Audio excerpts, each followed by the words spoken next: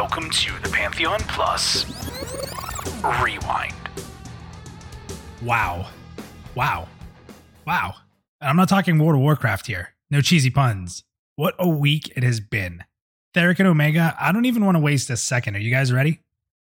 I'm ready, man. Let's do this thing. I'm ready. This week in Visionary Realms news and notes. So starting in VR news, there's a lot to talk about, but I'm going to start with probably the biggest news, in my opinion, that we got to see this week.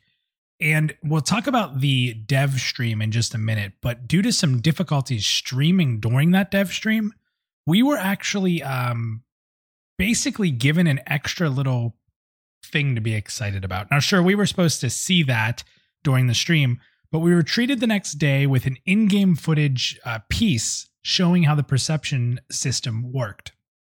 Now, to begin with, I want to break a few things down. The graphics were incredible. As a content creator that gets a lot of negative and positive input on Pantheon, there's always been a lot of negative comments thrown towards the game's graphics. After watching this, I do not have any clue how people could still feel this way. The color, textures, lighting, climbing, and the life portrayed by the world in this video was absolutely incredible. It also showed how massive Oldwood was. When he was standing on the log, like sort of looking around the landscape in the video, you could truly feel overwhelmed by the size. Knowing that you could climb up on almost everything, which they showed quite a bit of, it also took my mind to wondering, I wonder what's up there. And typically in MMORPGs, you see high areas. It's more of just flavor for the zone. It's not something you're going to go explore. Yeah, some games have flying, but it's still different when you can climb and go look at it and find it on your own. Now, moving away from the visuals, the perception system itself hit an all-time high on my scale of interest. Admittedly, while I enjoy lore and I do like storytelling, I'm not as deep of a diver as compared to someone like my guy Theric here.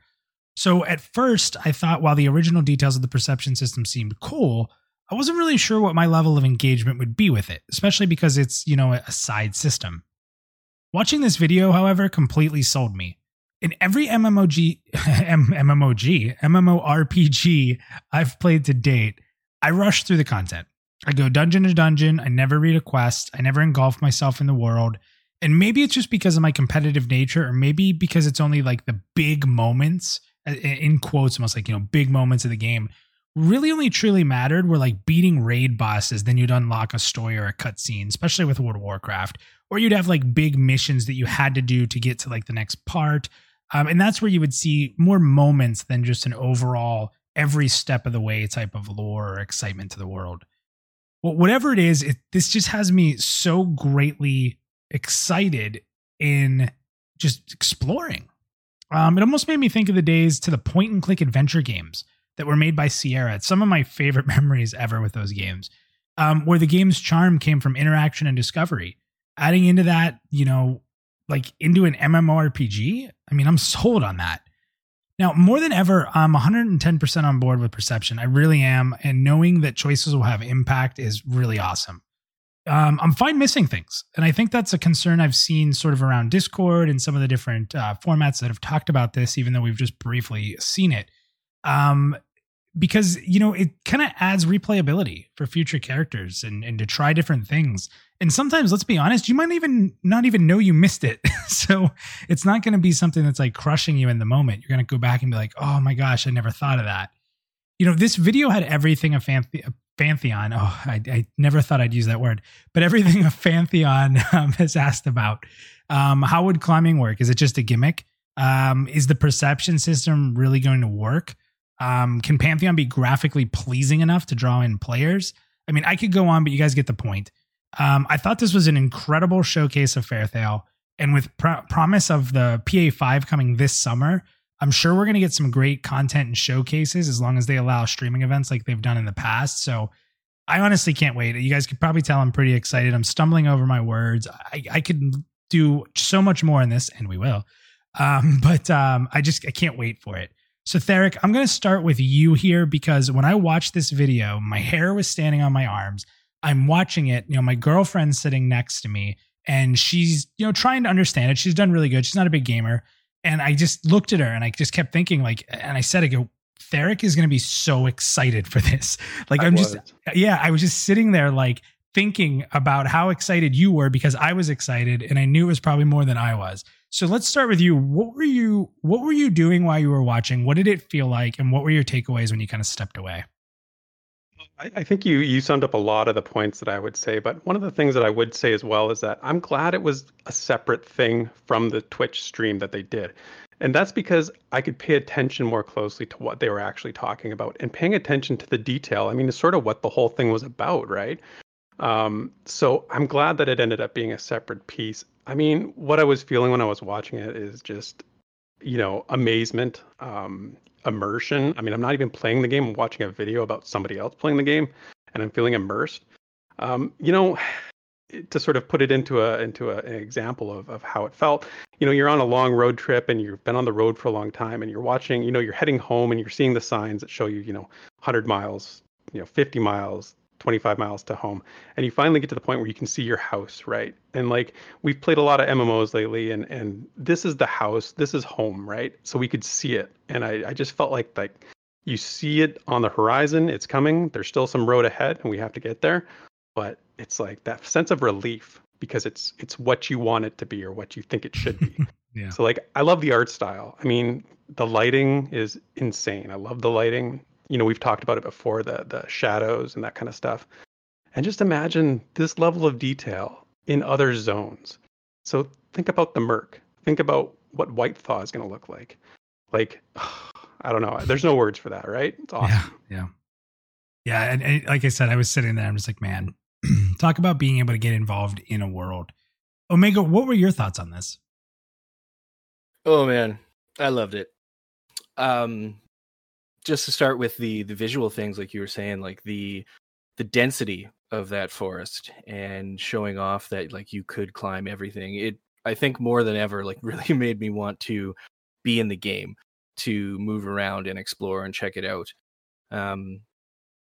I always thought the perception system was going to be cool, but I didn't know how deep it was going to be, and it's looking like it's going to be fairly deep. Like the people who really like to dig into every little facet of the environment are going to get a lot out of the system, and for it to not be tied to experience gains or big rewards, I think is a really smart move too, because not everybody wants to do that, but the people who get a lot out of lore are going to get that reward feeling just by exploring and by doing this activity. So it doesn't need to have those rewards. I think that's a great choice. And the video format, I really liked having it not be part of a stream, like Theric said. I enjoyed taking my time watching the content. I think they were able to deliver the information in a more succinct way because they're not worrying about the stream. They're not worrying about time. They can take their time to go through it. I think the only thing I would want from a video like that is maybe to do it with someone who hasn't been through that area before. Like I kind of got the feeling that Ben Dean, like he was trying to do the best acting he could of being like, oh, I'm surprised by this interesting thing. Yeah.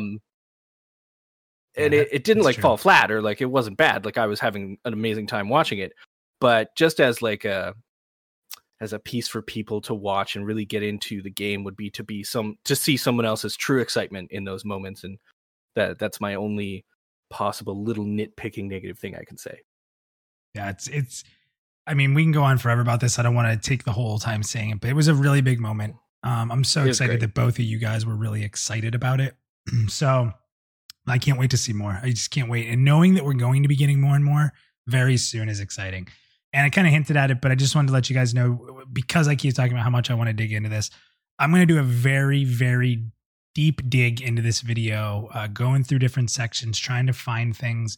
And we're going to do that on Pantheon Plus U. We're going to show some of what we found and talk about it this week. So that's going to be our topic. And Theric's actually going to co-host that with me. So we'll put our heads together and really get into this video and see if we can find some stuff that maybe didn't stand out. So I love doing that kind of stuff.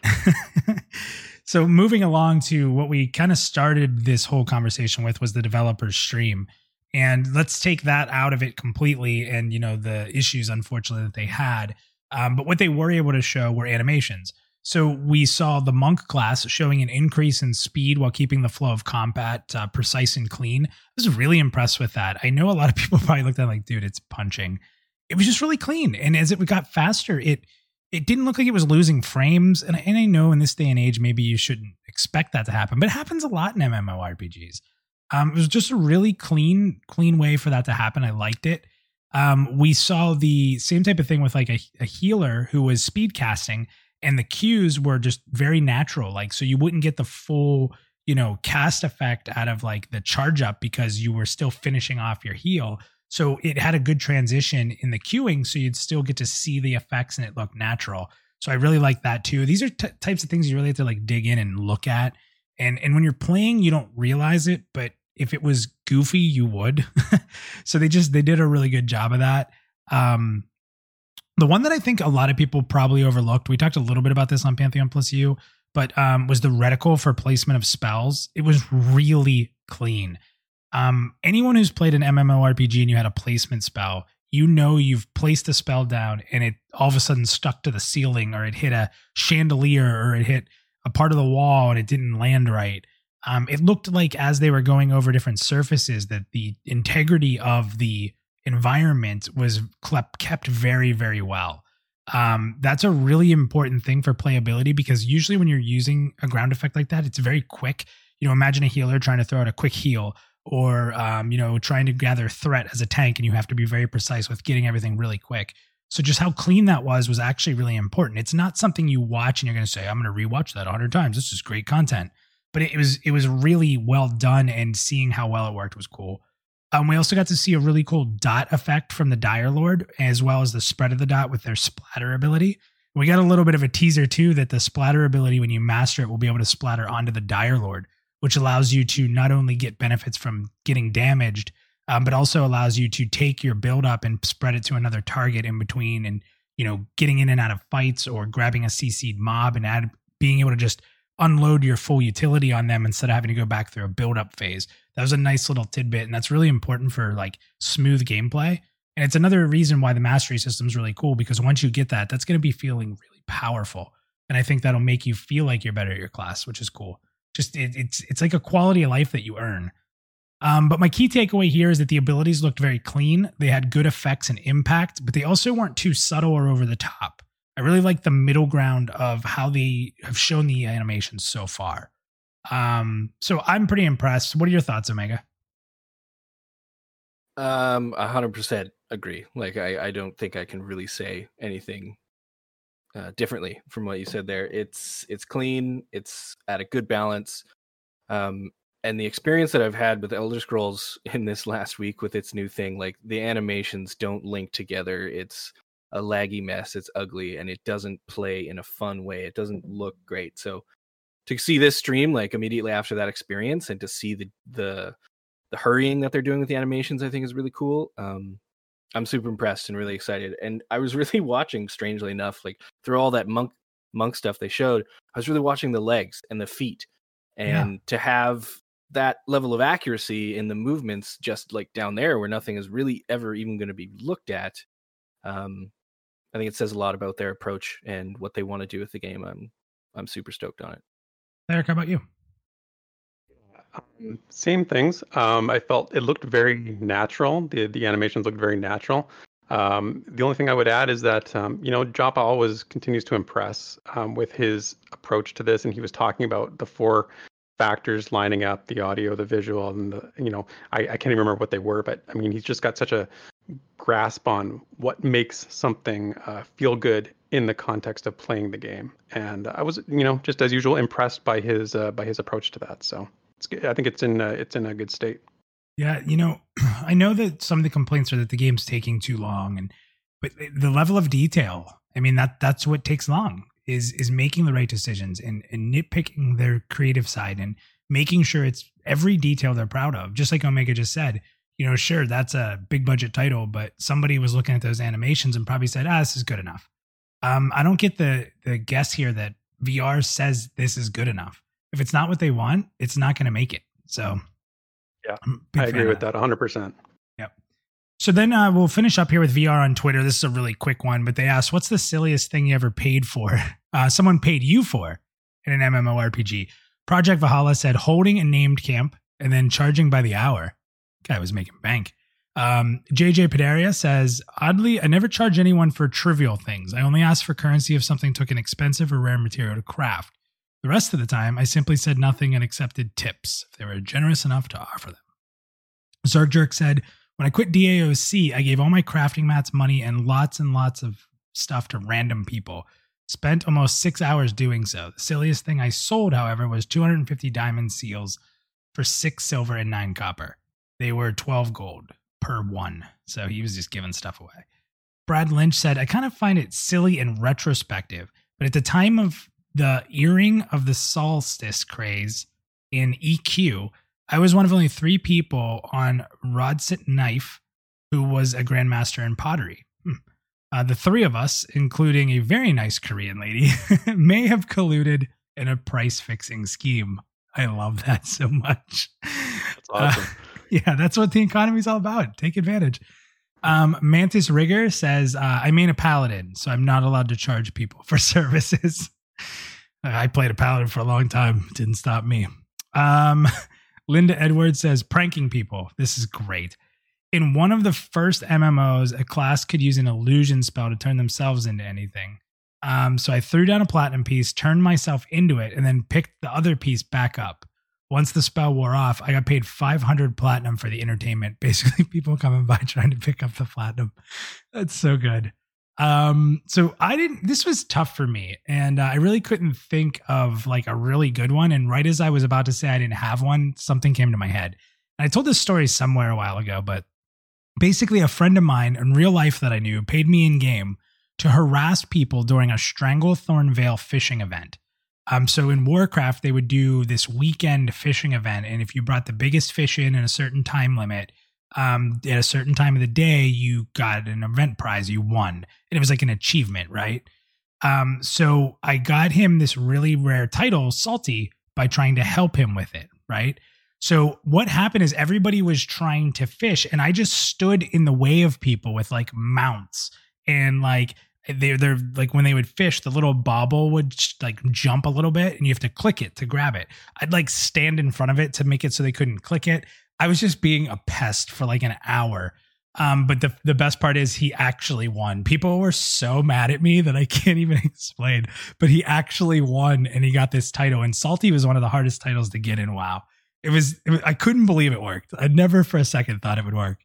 So that was pretty funny. But have you guys ever had, this was a really tough one. Have you guys ever had stories like this? Like Theric, do you have anything weird like that?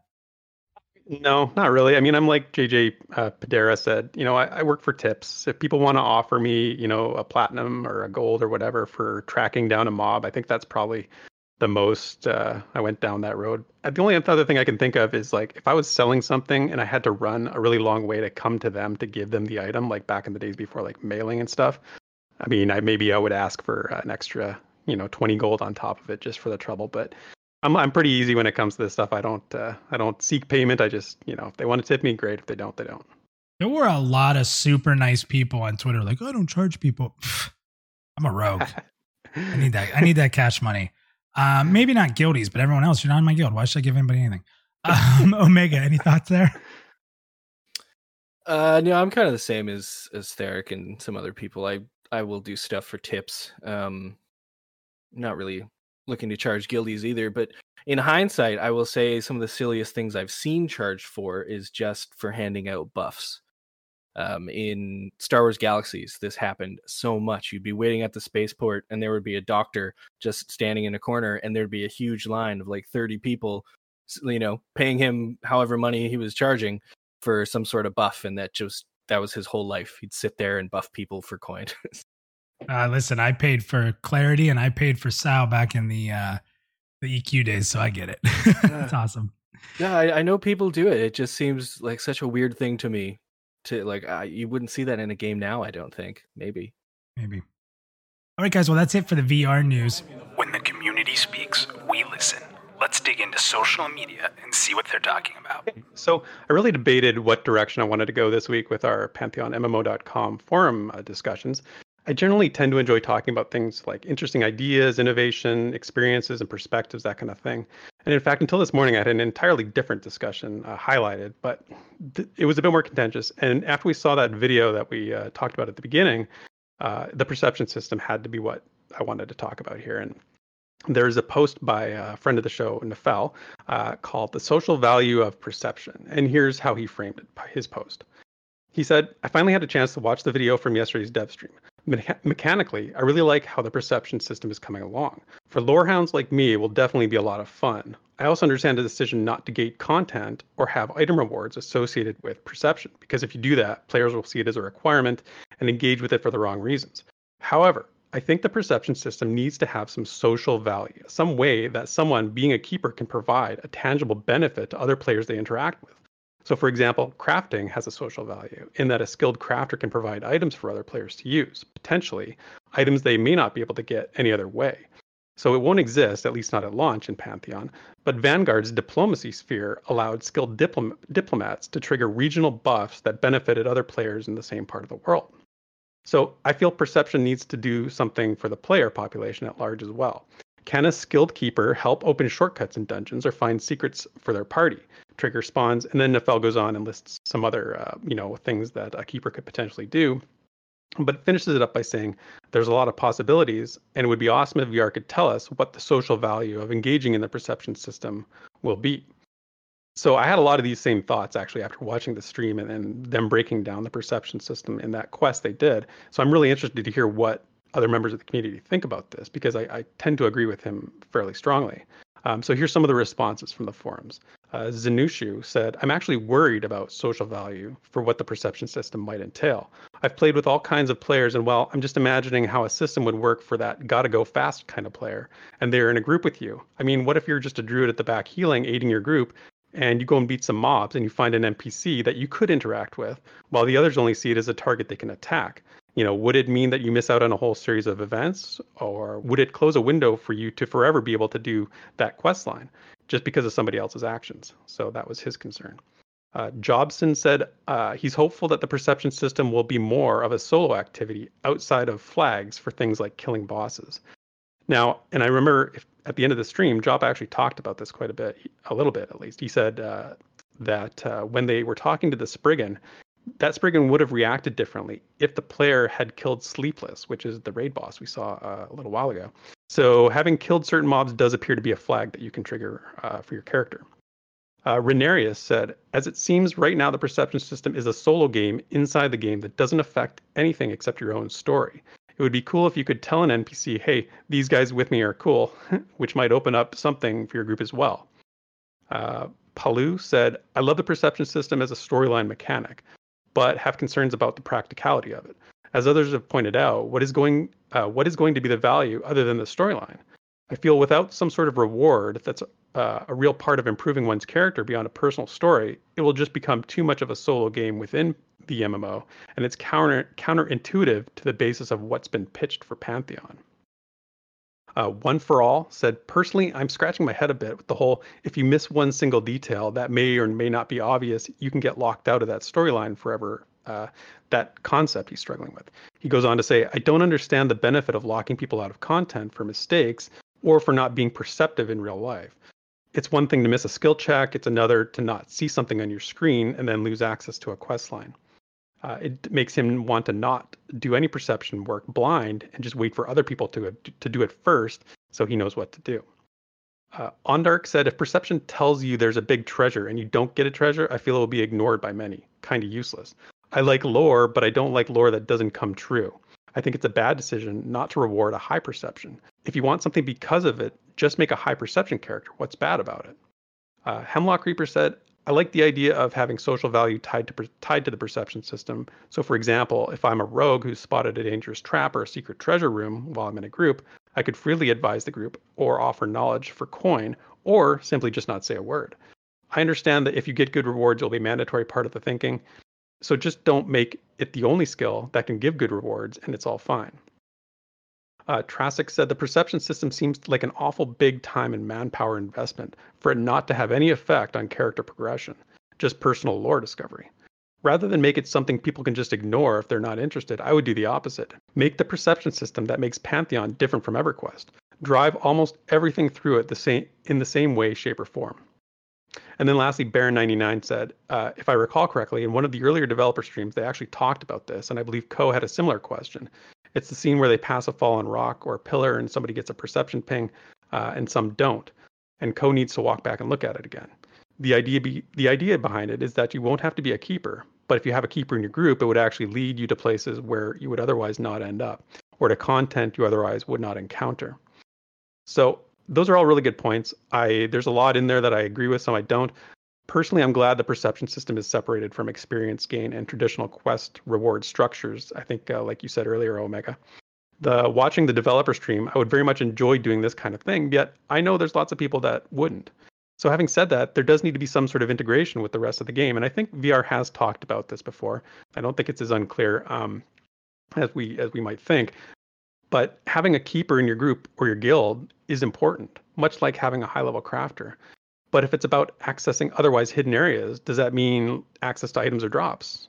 How tangible a benefit does it end up being? Because, down the road at some point, it's got to lead to something.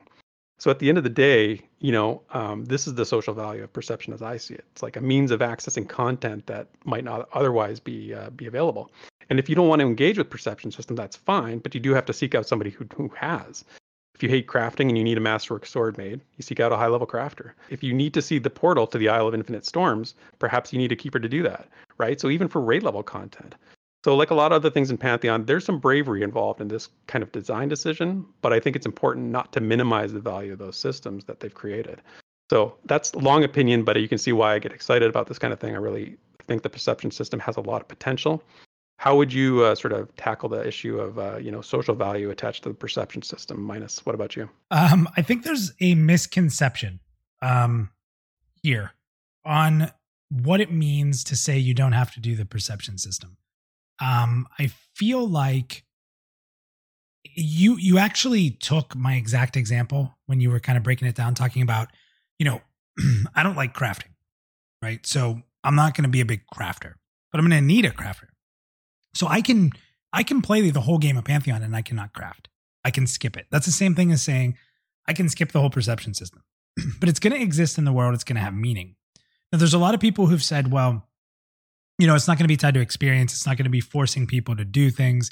There's not going to be these big rewards behind it, but there will be rewards. I'm sure there's going to be titles. There's probably going to be some vanity things. There's going to be status things.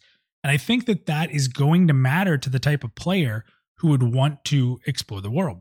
Now, there's been a lot of people I've been talking to, and we saw it in some of your comments there. I actually spent some time on Discord before we got ready to record the show today with a guy in there called Pelero. And he's a good dude. We had a back and forth. He disagreed with a lot of what I had to say. But here's what I tried to explain to him. I said, if you've ever played a game like Myst or a point and click adventure game, as I talked about earlier, they didn't tell you what to click on. They didn't tell you what you were supposed to do. You had to figure it out. And with perception, that's the name of the game. It's called perception. You have to have an advanced perception. If you decide that you're going to be a keeper, then you better pay attention and you're going to miss stuff. And the same people who are a little worried about missing things, it's interesting to me because it's the same people that don't want everything handed to them. Well, we don't want to give everybody the loot. We don't want everything to be easy. Everybody shouldn't be able to access everything. But those same people are like, well, if I miss a mushroom, that's ridiculous. And to tie this up a little bit about this in the social value side is, yeah, you're going to be able to find different areas. Do you remember when they walked through that wall? That was a hidden wall, and they found the dwarf in the area there. Yep. That's something where as a perception person is going to be able to find those hidden areas. And maybe you're going to talk to somebody who's going to give you a quest that everybody can do, but at the same time, they may not have been able to find him. The big thing here is somebody said the issue was, walking in and you saw these mushrooms, you had to click on a specific mushroom, and that's ridiculous. I said, you need to put yourself in the game. You've decided to be a keeper. You've taken this profession on, and you're told multiple times by the Spriggan to look around. The very first one has you look at the tree. Oh, what do you see? And you talk to them. Now look up in the air. What else do you see? Oh, there's another Spriggan up there. They train you 3 or 4 times to look around. And then when she says take the path, you should already be looking. Not to mention we've watched the stream and we now know how precise it is. But I said, imagine you're in the world. Imagine you're in the world and you walk up and you're looking around and you see these odd mushrooms and you kind you get close and you're looking at them, and then you're really paying attention. You tilt your head and you're kind of like, these are interesting. And as you look a little closer, you see one and you see something on it. And that's the thing you're clicking on. It's about being able to remove yourself from what you know in MMORPGs. This to me is taking the love and affection of a adventure game and putting in a system that's going to tie you to this world more than any MMORPG ever has. And I'm hyped. And I think the social side of it is storytelling. I think the social side of it is explaining to people what you've experienced and helping with lore when you're fighting certain enemies that you may know more than others.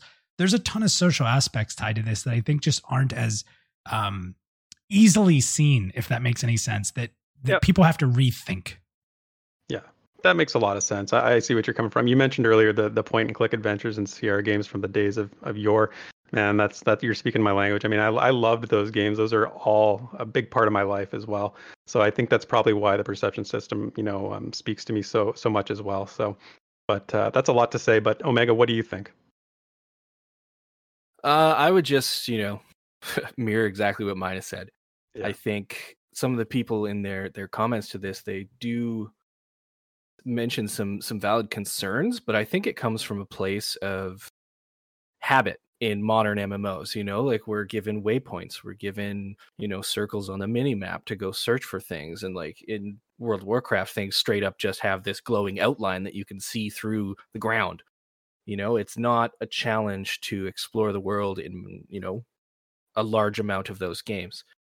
And I think what VR is trying to do, like it's important for the genre. And I think people need to give them the chance to try and execute it. And it's something that can be tweaked, like through testing. If people are finding it so hard that they can't enjoy the perception system enough, they can tweak it a little bit. But I think from starting from this point of making it so, quote unquote, immersive and difficult and challenging, it's going to be super rewarding when you pull it off. And if that's too challenging, I mean, they can tweak it.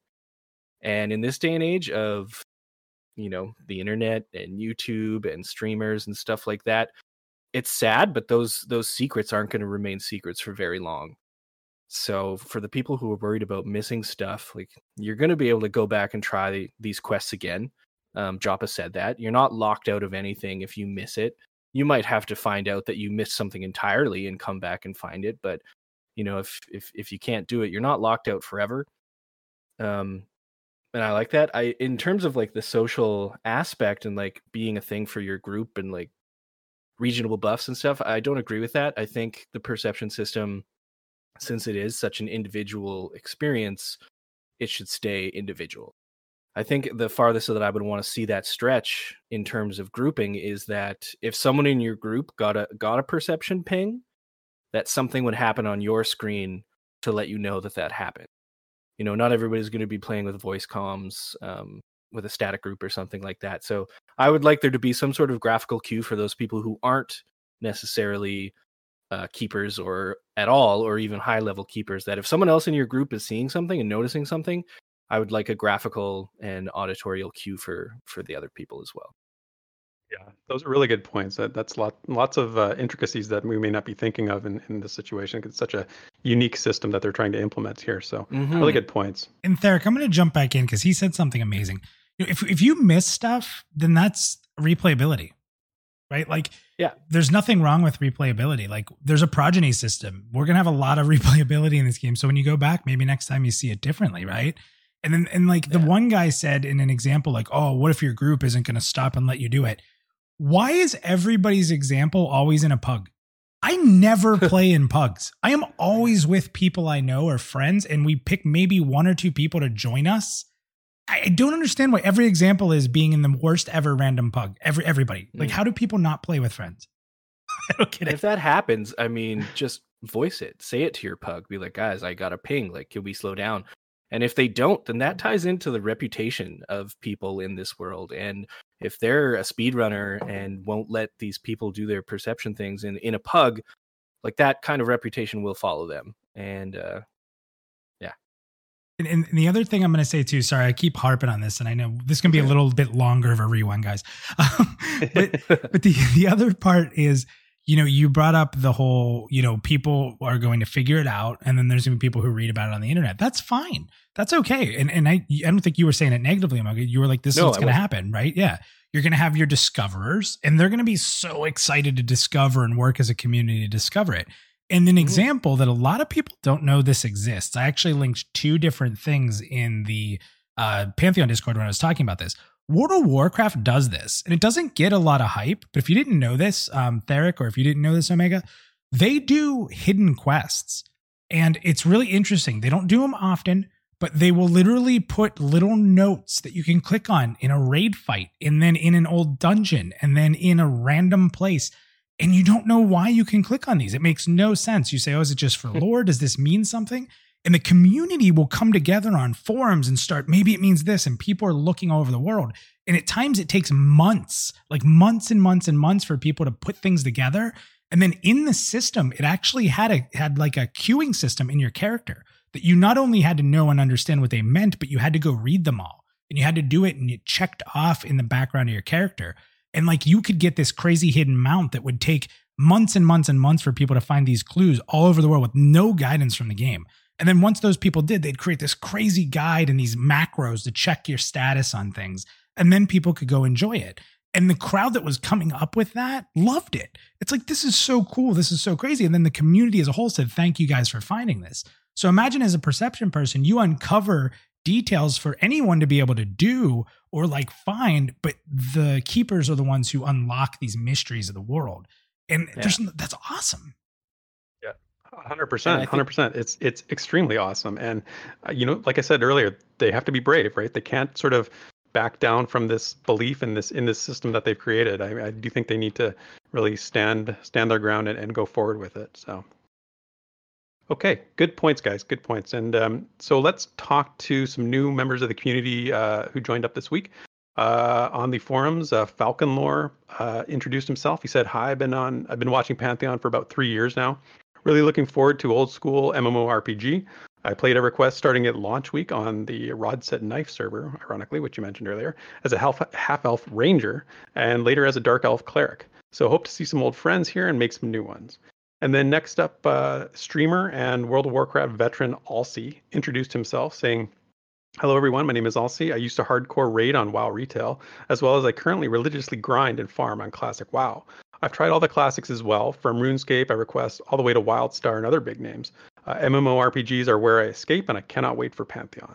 I love story-driven games as well as open-world exploration. I'm more than likely going to be playing a summoner, and then going back to his roots and playing a rogue. So if you want to pop into the forums and say hi to those guys, that'd be great."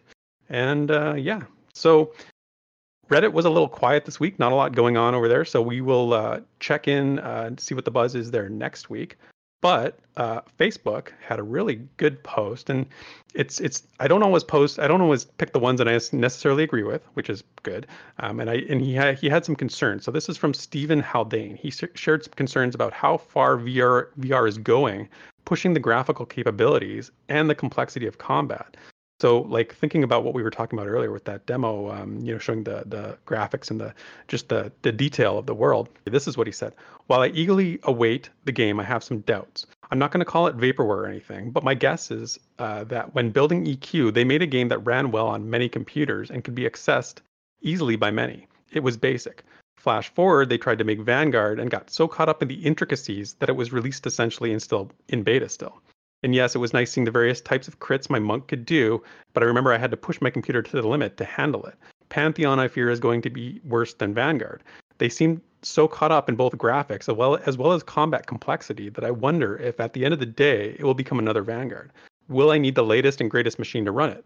And he's afraid that that's going to reduce the number of people that will play it.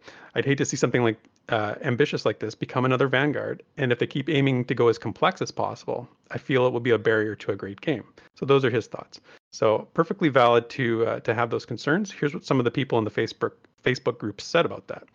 Dracattack said, "That's not how I remember EQ in 1999. It was very stressful on systems of the day. WoW was released for mid-tier systems for sure, but EQ when it launched, not so much." Another person said, "EQ in 1999 required a good computer, even though it didn't run well on raids. It's the reason you can decrease clipping plane." Brian Camp said, I remember having to look at the ground while running through Freeport because my computer so happy you couldn't said handle that. Can you imagine just like staring at the ground? I did. And just, I did. You? Yeah. I don't remember doing that because I think I'll talk about it in a second, but I had a good 3D accelerator card. But so yeah, he had to stare at the ground running through Freeport because his computer couldn't handle the player character models. Brendan said, game design has come a long way since Vanguard. Complexity does not necessarily equate to heavy resource requirements client side with today's network stacks and a lot of computation that can be done on the server side. They've said repeatedly that they're optimizing at every step so the game should perform well on a wide range of systems.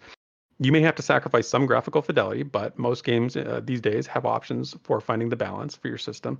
And nothing I saw from today's stream really struck me as all that complex. The combat looks engaging and interesting, but not overly complex. They said there is a long way to go, and all of this is speculation. So Christian Muller-Nilsson said, graphics in Pantheon look good, but dated. I highly doubt it'll demand that much. But then again, they're still mucking around with the terrible Unity engine, so he's not a fan of the Unity engine. Thomas Kane Parker said, ambition is not what caused Vanguard to fail eventually. There were a myriad of problems with funding management, etc. Even with that, it had wonderful combat mechanics with some of the most fun classes I've played since EQ, Dark Age of Camelot, and EQ2. Brad was a visionary, and I have a good feeling the team can make this happen.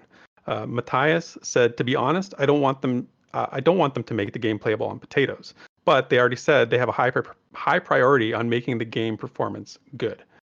So differing thoughts, they're interesting sort of mix of opinions. Like I said earlier, it's forgotten that you needed a 3D accelerator card to play EverQuest. It said right on the box that you had to have one. And in 1999, not everybody had a 3D accelerator. There was still a big portion of the population of gamers that didn't have one. They were expensive. I'm sympathetic to Steven's concerns here for sure, but I don't share them.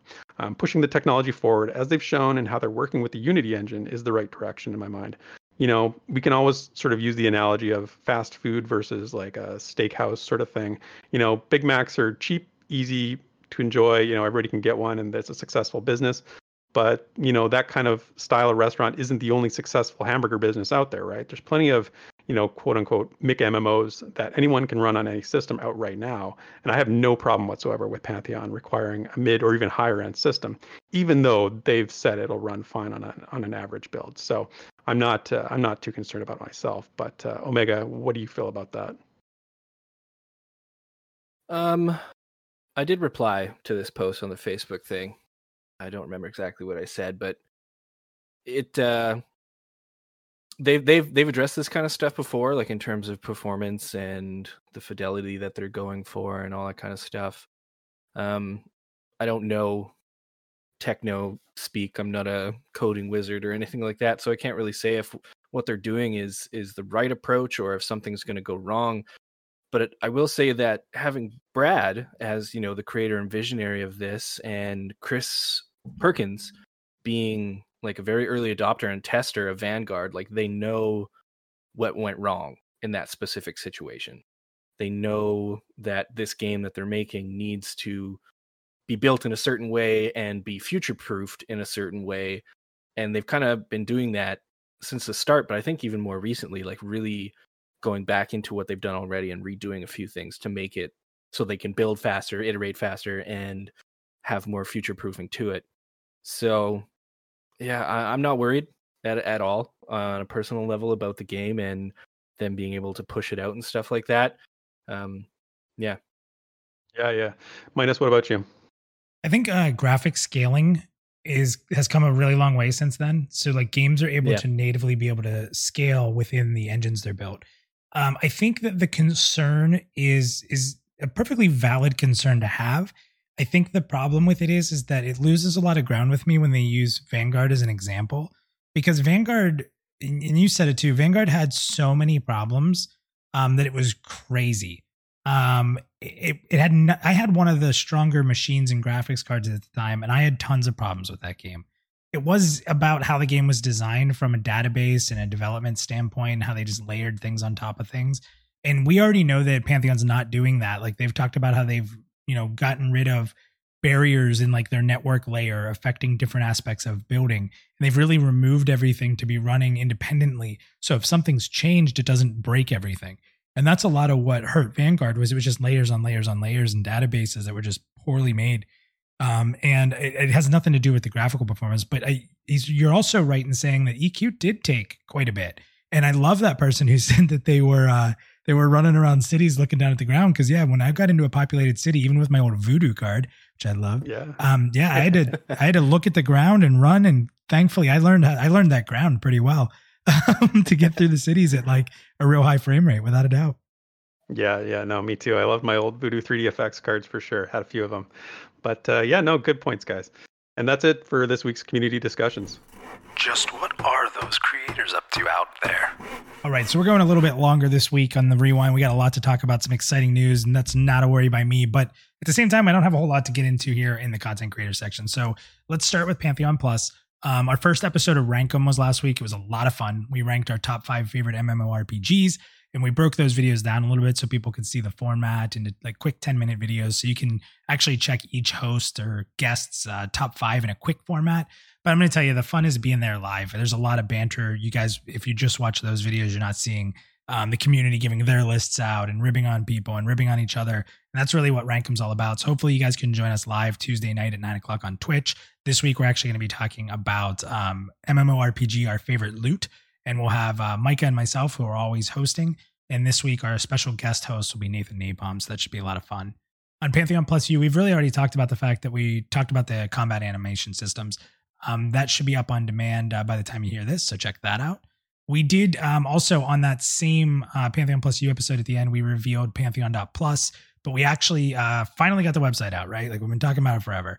And this is really just the stage 1, sort of like a soft beta release. We know there's going to be some bugs, but we put a video out you can check out on YouTube to kind of show you what we're trying to achieve with the site, talk about, what's in the future for it, and sign up for an account, submit some bug reports, submit some suggestions. We're already changing quite a few things because of suggestions, really good ones. And you can join our Discord as well if you want to kind of just chat about it or have questions. There is so much more coming that's going to tie into community, and everyone who's listening to this or anyone who goes to the website actually being able to be a part in helping the site grow and grow their own brands and redirect to their own projects. So we're really excited about that. And the last thing I'll say is we're having a blast playing Valor this weekend. We got to actually play it. I think I played it for about 6 hours on Friday. I played it quite a bit. And for about 2.5 hours or so, Dr. Greenspoon, the developer, actually joined me and quested with me and ran around and killed stuff and talked about the development, talked about his theory and what's going on. So it was kind of like a pre-alpha play session, developer interview, fun time. You guys can check those replays out on Twitch, and I'll try to maybe do something with the content later next week or so to see getting into a smaller format to kind of digest. Now, other content creators, Basgrim always hosts a watch party for the stream when he can, so he had that. And he also put out a video about class synergy to detail that state manipulation stuff that was talked about in the Shaman stream, talking about how like looking through the old abilities, what would work together, how can they kind of synergize some of the classes and how will that work, which is a really neat topic, so check that out. And nothing on Pantheon from Nathan, but he did put a video out detailing his experiences with Phantasy Star Online 2, which we've talked about in the past on this show, which recently launched on PC. So if you've been itching to do that and you love Nathan Napalm content as much as I do, then check that out there. And that's it for the content creators this week. The plus in Pantheon Plus. Here's your MMORPG news. All right, so the quick MMO news. I'm going to do this week's genre news a little different because there's a pretty big update from Ashes of Creation I want to cover. So we'll do some quick fire news of the other MMOs to start. First up, Lord of the Rings Online and Dungeons & Dragons Online. Both are extending their opening up of their content until August 31st. And they're offering a limited time coupon to get all this content for free forever. All you got to do is log into these games before August 31st and redeem that coupon there, and you'll get all that content for free. Things like the classes and races will still be locked, but the content that is up for grabs is things like the quests, the raids, the zones, and all that kind of stuff. Last Oasis finally gets its private servers. Both Elder Scrolls Online and Phantasy Star Online 2 had some pretty rough launches over the last week, with the Greymoor expansion and then Phantasy Star actually going out live for the first time. I do have to correct myself. Last week's show, I said that Greymoor wasn't launching until June 2nd or something like that. I can't remember why I screwed that up, but it did launch, I think, on the 26th. And my experience with the launch wasn't so great. There was some queues, a whole lot of lag, and that lag really caused the combat to really suffer in that game. It's an action-oriented game, and I think they're still doing daily maintenance on it. Things haven't quite settled, so if you're looking to get into that, it might be worth waiting. So the Aerodune server launched for EQ, and from what I've seen around the community, there's been quite a few long queues with that, a lot of disconnects, so here's hoping they get that all cleared up soon. Defend the Night put out a new page on their website and a forum post along with it about their design tenets. There will be a link in the description so you guys can go read those for yourself, but there's a few that really stand out for me that I want to read real quick. So the first one is embrace a dark fantasy theme where the world is in turmoil and you are not the hero destined to save it. The second one, combat will be strategic, tactical, and challenging. Player skill will be tangible and strongly emphasized. Third one is prepare for a world that is constructed around group-centric play. Opportunities to solo will be an exception rather than a rule, but one that is thoughtfully considered and conducive to opportunistic gameplay. Player characters are a most valuable asset when it comes to making the world feel alive. The stage will be set to enhance role-playing capabilities and provide a real sense of player agency and reputation. So go check out their website and read the rest. There's a lot of really good ones in there.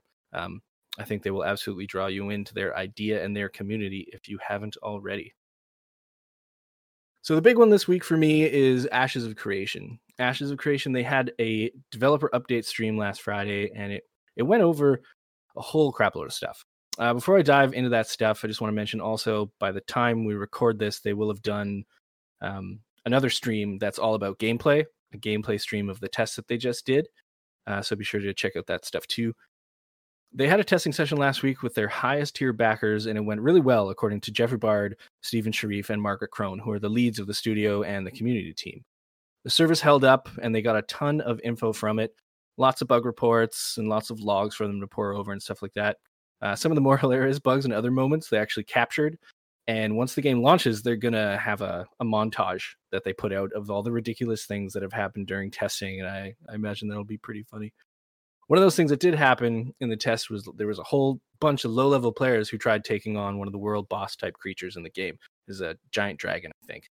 And they kept pinging the world chat for people to come help them. So Stephen Sharif, the studio founder, he teleported a whole host of players there to fight the dragon, and it killed absolutely every single one of them. They accrued so much negative XP that some of them couldn't get it back to where they were when they started the fight by the time that the test was over. I think that's pretty hilarious. The death system in that game is looking to be punishing, and it sounds like they're right on track. There was no exact number given of all the people that were there at that big fight, but from what I saw in the chat, it was around 50, so that's pretty cool.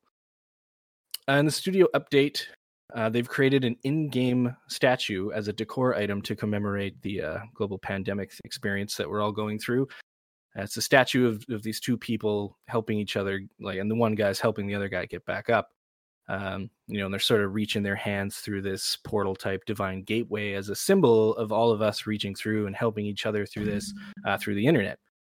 All registered users on the website will get this in-game statue when it launches, and then you'll be available to get that until they go back into their office.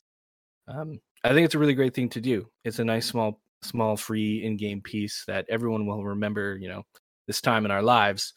I know a few people in my own life and even in this community that have been affected by this global situation. So quick shout out to them. Be strong and stay safe out there, guys. Speaking of the Intrepid Studios office, though, there is no date for getting back in there. They're waiting and are adamant on waiting for the right time, and lucky to be in a place in the industry where they can take their time. But back to the alpha test, people in the Phoenix Initiative level of the backers can now talk about their experience. That part of the NDA was lifted after the test was done. And over on their subreddit, there's a write-up by someone going by the name of Shays, talking about their experience in the first test, and it's a pretty good read. I'll leave the details out of this, though, so you guys can go read that on your own if you're really interested. It's a trending upvoted topic there in the Reddit, so it's pretty easy to find, but the link will be there too. On the design side of things, Jeffrey Bard, the lead designer, spoke about how happy he was with the test. Things he was worried that would go wrong didn't go wrong, and things that he didn't think would happen did. And I think that's pretty telling of a lot of tests. Lots of fun bugs and exploits, and a lot of great feedback, one of which was an infinite gold exploit that someone found. So it's good to find those sort of crucial things this early on. And they played a video that was focused around housing and freeholds. It actually took up a big part of the whole stream. And it looks really great. They showed off a lot of stuff. And if you're a player who likes crafting and housing at all, like the freeholds are going to be an amazing thing for you in this game. It had fenced in farm sections, a multi-room house, like trees and shrubbery. It had a stone pool and a barn with a fenced off kind of horse paddock area. And these things are all sort of stations with a purpose on your plot of land. It's not just decoration. They all have function and have uses within the game world. The freehold gameplay seems to be a lot about size management too. You really have to think about what you're going to have on your plots because you can't fit everything on there. It's going to be very specialized. In the house, like it had the typical stuff, furniture, paintings, decor, and they actually showed a painting off with a real life photo of Stephen Sharif on there, and players will be able to import their own images into the game to put into these paintings and stuff, and sort of giving the players the choice to blend real life with the RP one if they want. It's a cool feature, but of course, like in my mind, it opens up a lot of dangerous areas of letting people import potentially some bad stuff. But in this day and age, you really can't get away with that for too long. But I'm sure it'll take no time at all before someone uploads an offensive image, and they got to figure out how to deal with that. I'll be really curious to see what sort of checks and balances are put in place, like whether it's on the client side only and only you can see your paintings, or if there will be some sort of vetting process for images that are uploaded. They didn't really detail any of that. An early version of the husbandry system was talked about that barn and the fence placeables. So players will be able to have their animals within this fenced-in plot, and that's where they kind of go through the genetics minigame that's going to be in there. There's a small farm, like I said. Crops in Ashes of Creation will have a rotational system, so real-world crop rotation will be a thing. You need to get the seeds, and you can use as much space as you want for your farm, so that's cool. You're not limited. The small stone pond that was in there was actually part of fish farming and the fishery processing profession. And the fishery allows for processing and focusing on a specific type of fish gatherable that can only be found in the fishery, like it can't be found out in the world. There's going to be a furniture profession, and some furniture that you can place in your plot will have special bonuses, and it depends on like the tier of material and the builder itself and a little bit of RNG. As an example, like if you had a really high tier bed, you go to sleep on it. When you log out, when you log back in, you'll have, more bonus XP than someone who logs out in a tavern or something like that. The freeholds currently are grid based, so you can place things almost anywhere you want. An extra little note about the husbandry system. The idea on the back end is that each animal in the game will have an ID, and the husbandry system takes into account these IDs for the genetics system. So some trial error will be needed to find out what works when you're trying to breed animals together. And a little bit of RNG will be there too. And then the RNG chances being augmented by your actual husbandry skill level. From the sounds of it, Stephen was saying that it isn't as simple as combining a horse with a horse equals a horse. Like there's a lot of cross creature into making new species. So like a lion crossed with a giant hawk would make a griffin type of thing. They didn't use any exact examples. And he wasn't super clear about it and didn't dig into that part of it. So I'd be willing to bet that the feature will change a lot. That seems like a really hard thing to do, to have these creatures that people can make just through genetics and not have them look totally ridiculous or something like that. I don't know. It's hard to say. All that said about the housing and profession systems, I'm curious what you guys think. What do you think about crafting being heavily involved with the housing system? And the way crafting works in Ashes of Creation is you can't be good at everything. For example, people who process ore into a workable material won't be able to craft it into great stuff unless they choose that as their second profession.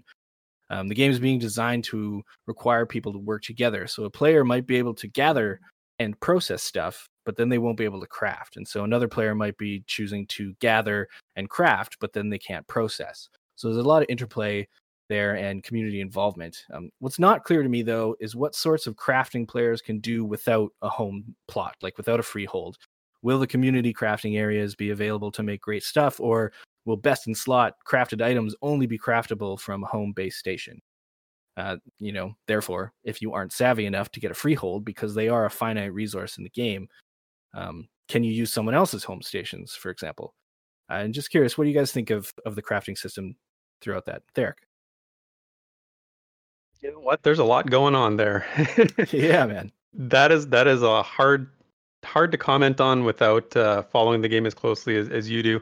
You know, I'm listening to all these things that you're saying, and there's a lot. I don't know, like, you know, like I said, you follow it more closely. Are you worried about sort of feature creep here? I mean, it seems like there's a lot of stuff that they're contemplating doing. Now that you bring that up, like, it is a big concern, I think, for a lot of people, because when they were doing their kick funding or a crowdsourcing thing, every like step was a new promise, a new stretch goal. And people really liked those stretch goal ideas, and they kept adding them and adding them and adding them. And they've got a lot on there. I think the idea of the freehold and the crafting was always part of the core design, but feature creep, I think, will be a thing. And I think people, I don't know, if you can't get a freehold and it's restrictive, like, it might cause a problem, but it's hard to say. Minus, I know you're not a big crafter, but do you have any thoughts? That's a lot of systems where I can't get loot from. I'm just saying.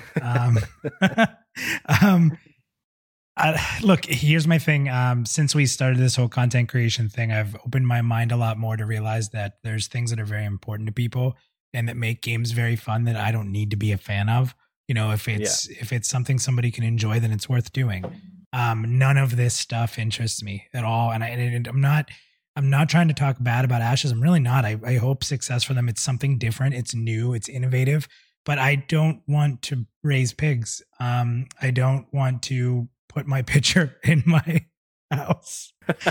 Oh my gosh. Your picture in my house. Are you kidding me? I want a picture of Minus hanging on my wall. Do you imagine, like, the Pantheon Plus Guild Hall with a giant picture of Minus above the throne? Oh, or what about the Rewind team? Just, you know, a nice picture of all three of us sitting on your mantle. Yeah, you guys hang out in your house. I need a dungeon. Look, individually, I like some of this stuff. Like, I like Harvest Moon, right? But I want to play an MMORPG, and to me, it's loot, it's experiences, it's memories.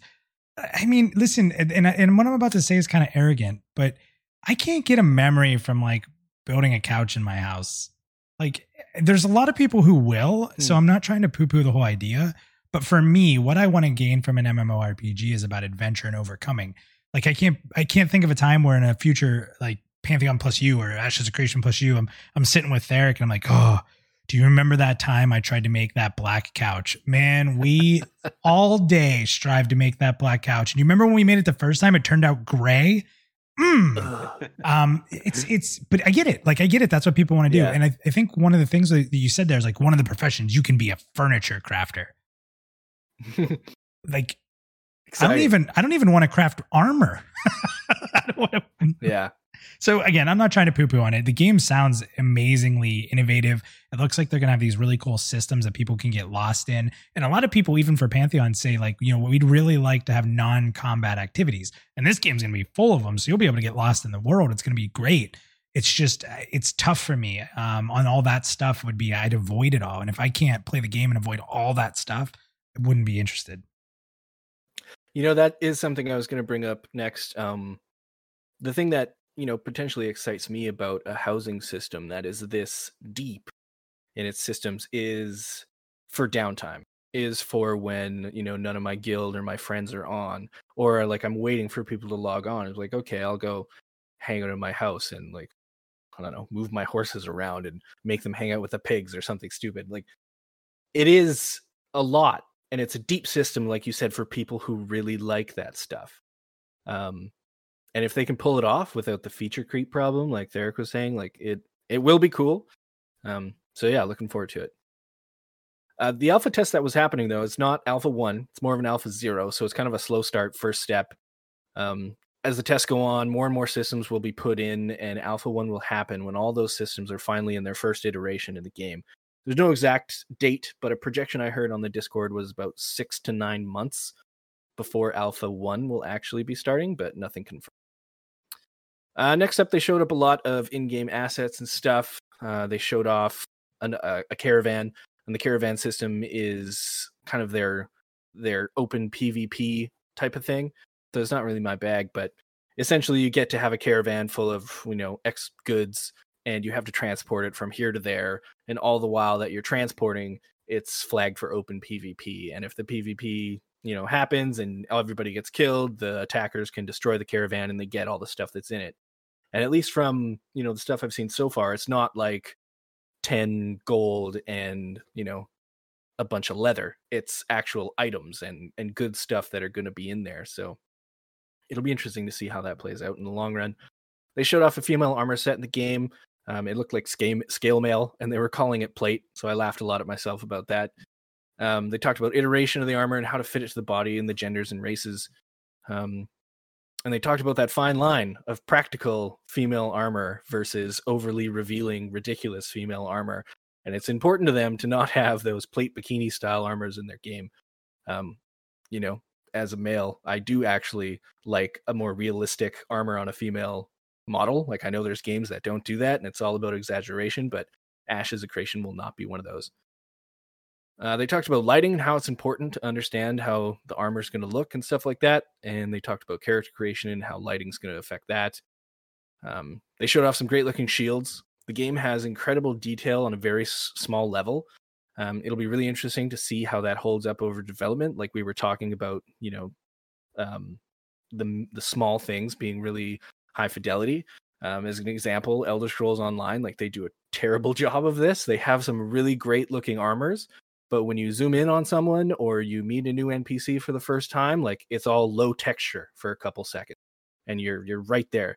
And then it just pops in with this great texture, and it's really jarring and pulls you out of this great experience. So hopefully Ashes of Creation and the other MMOs that are coming up right now can find a way to have that fidelity at the zoomed in level and not crush performance and not be a jarring pop.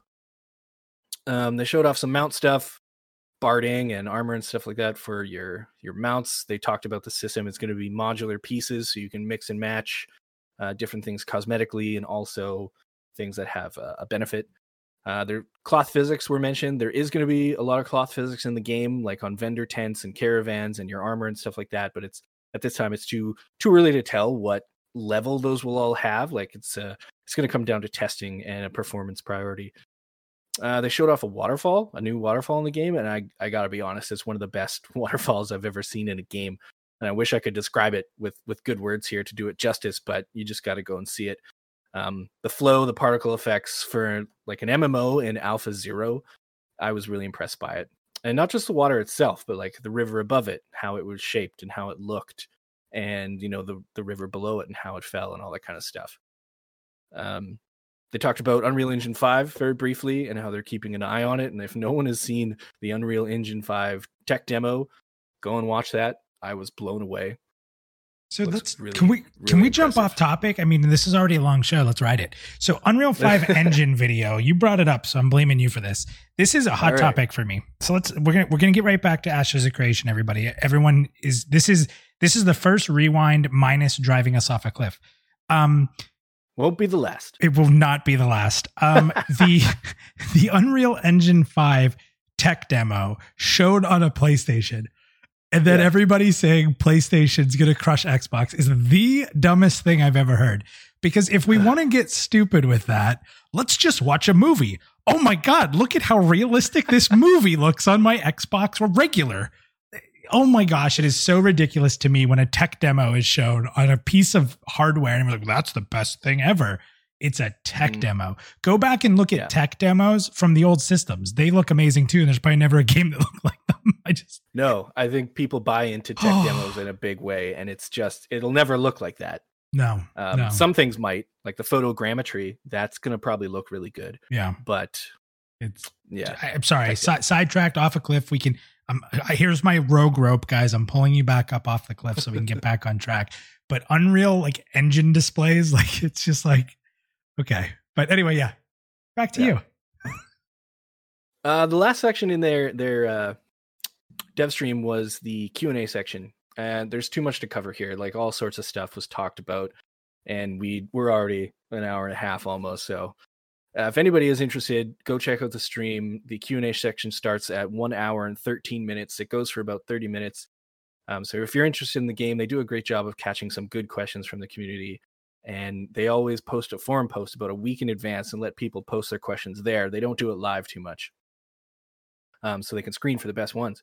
And just watching these like over and over, they don't screen for safe questions. They don't screen for questions that they can answer and without revealing too much. They actually really screen for new questions. Like, so many things have been asked before about the game.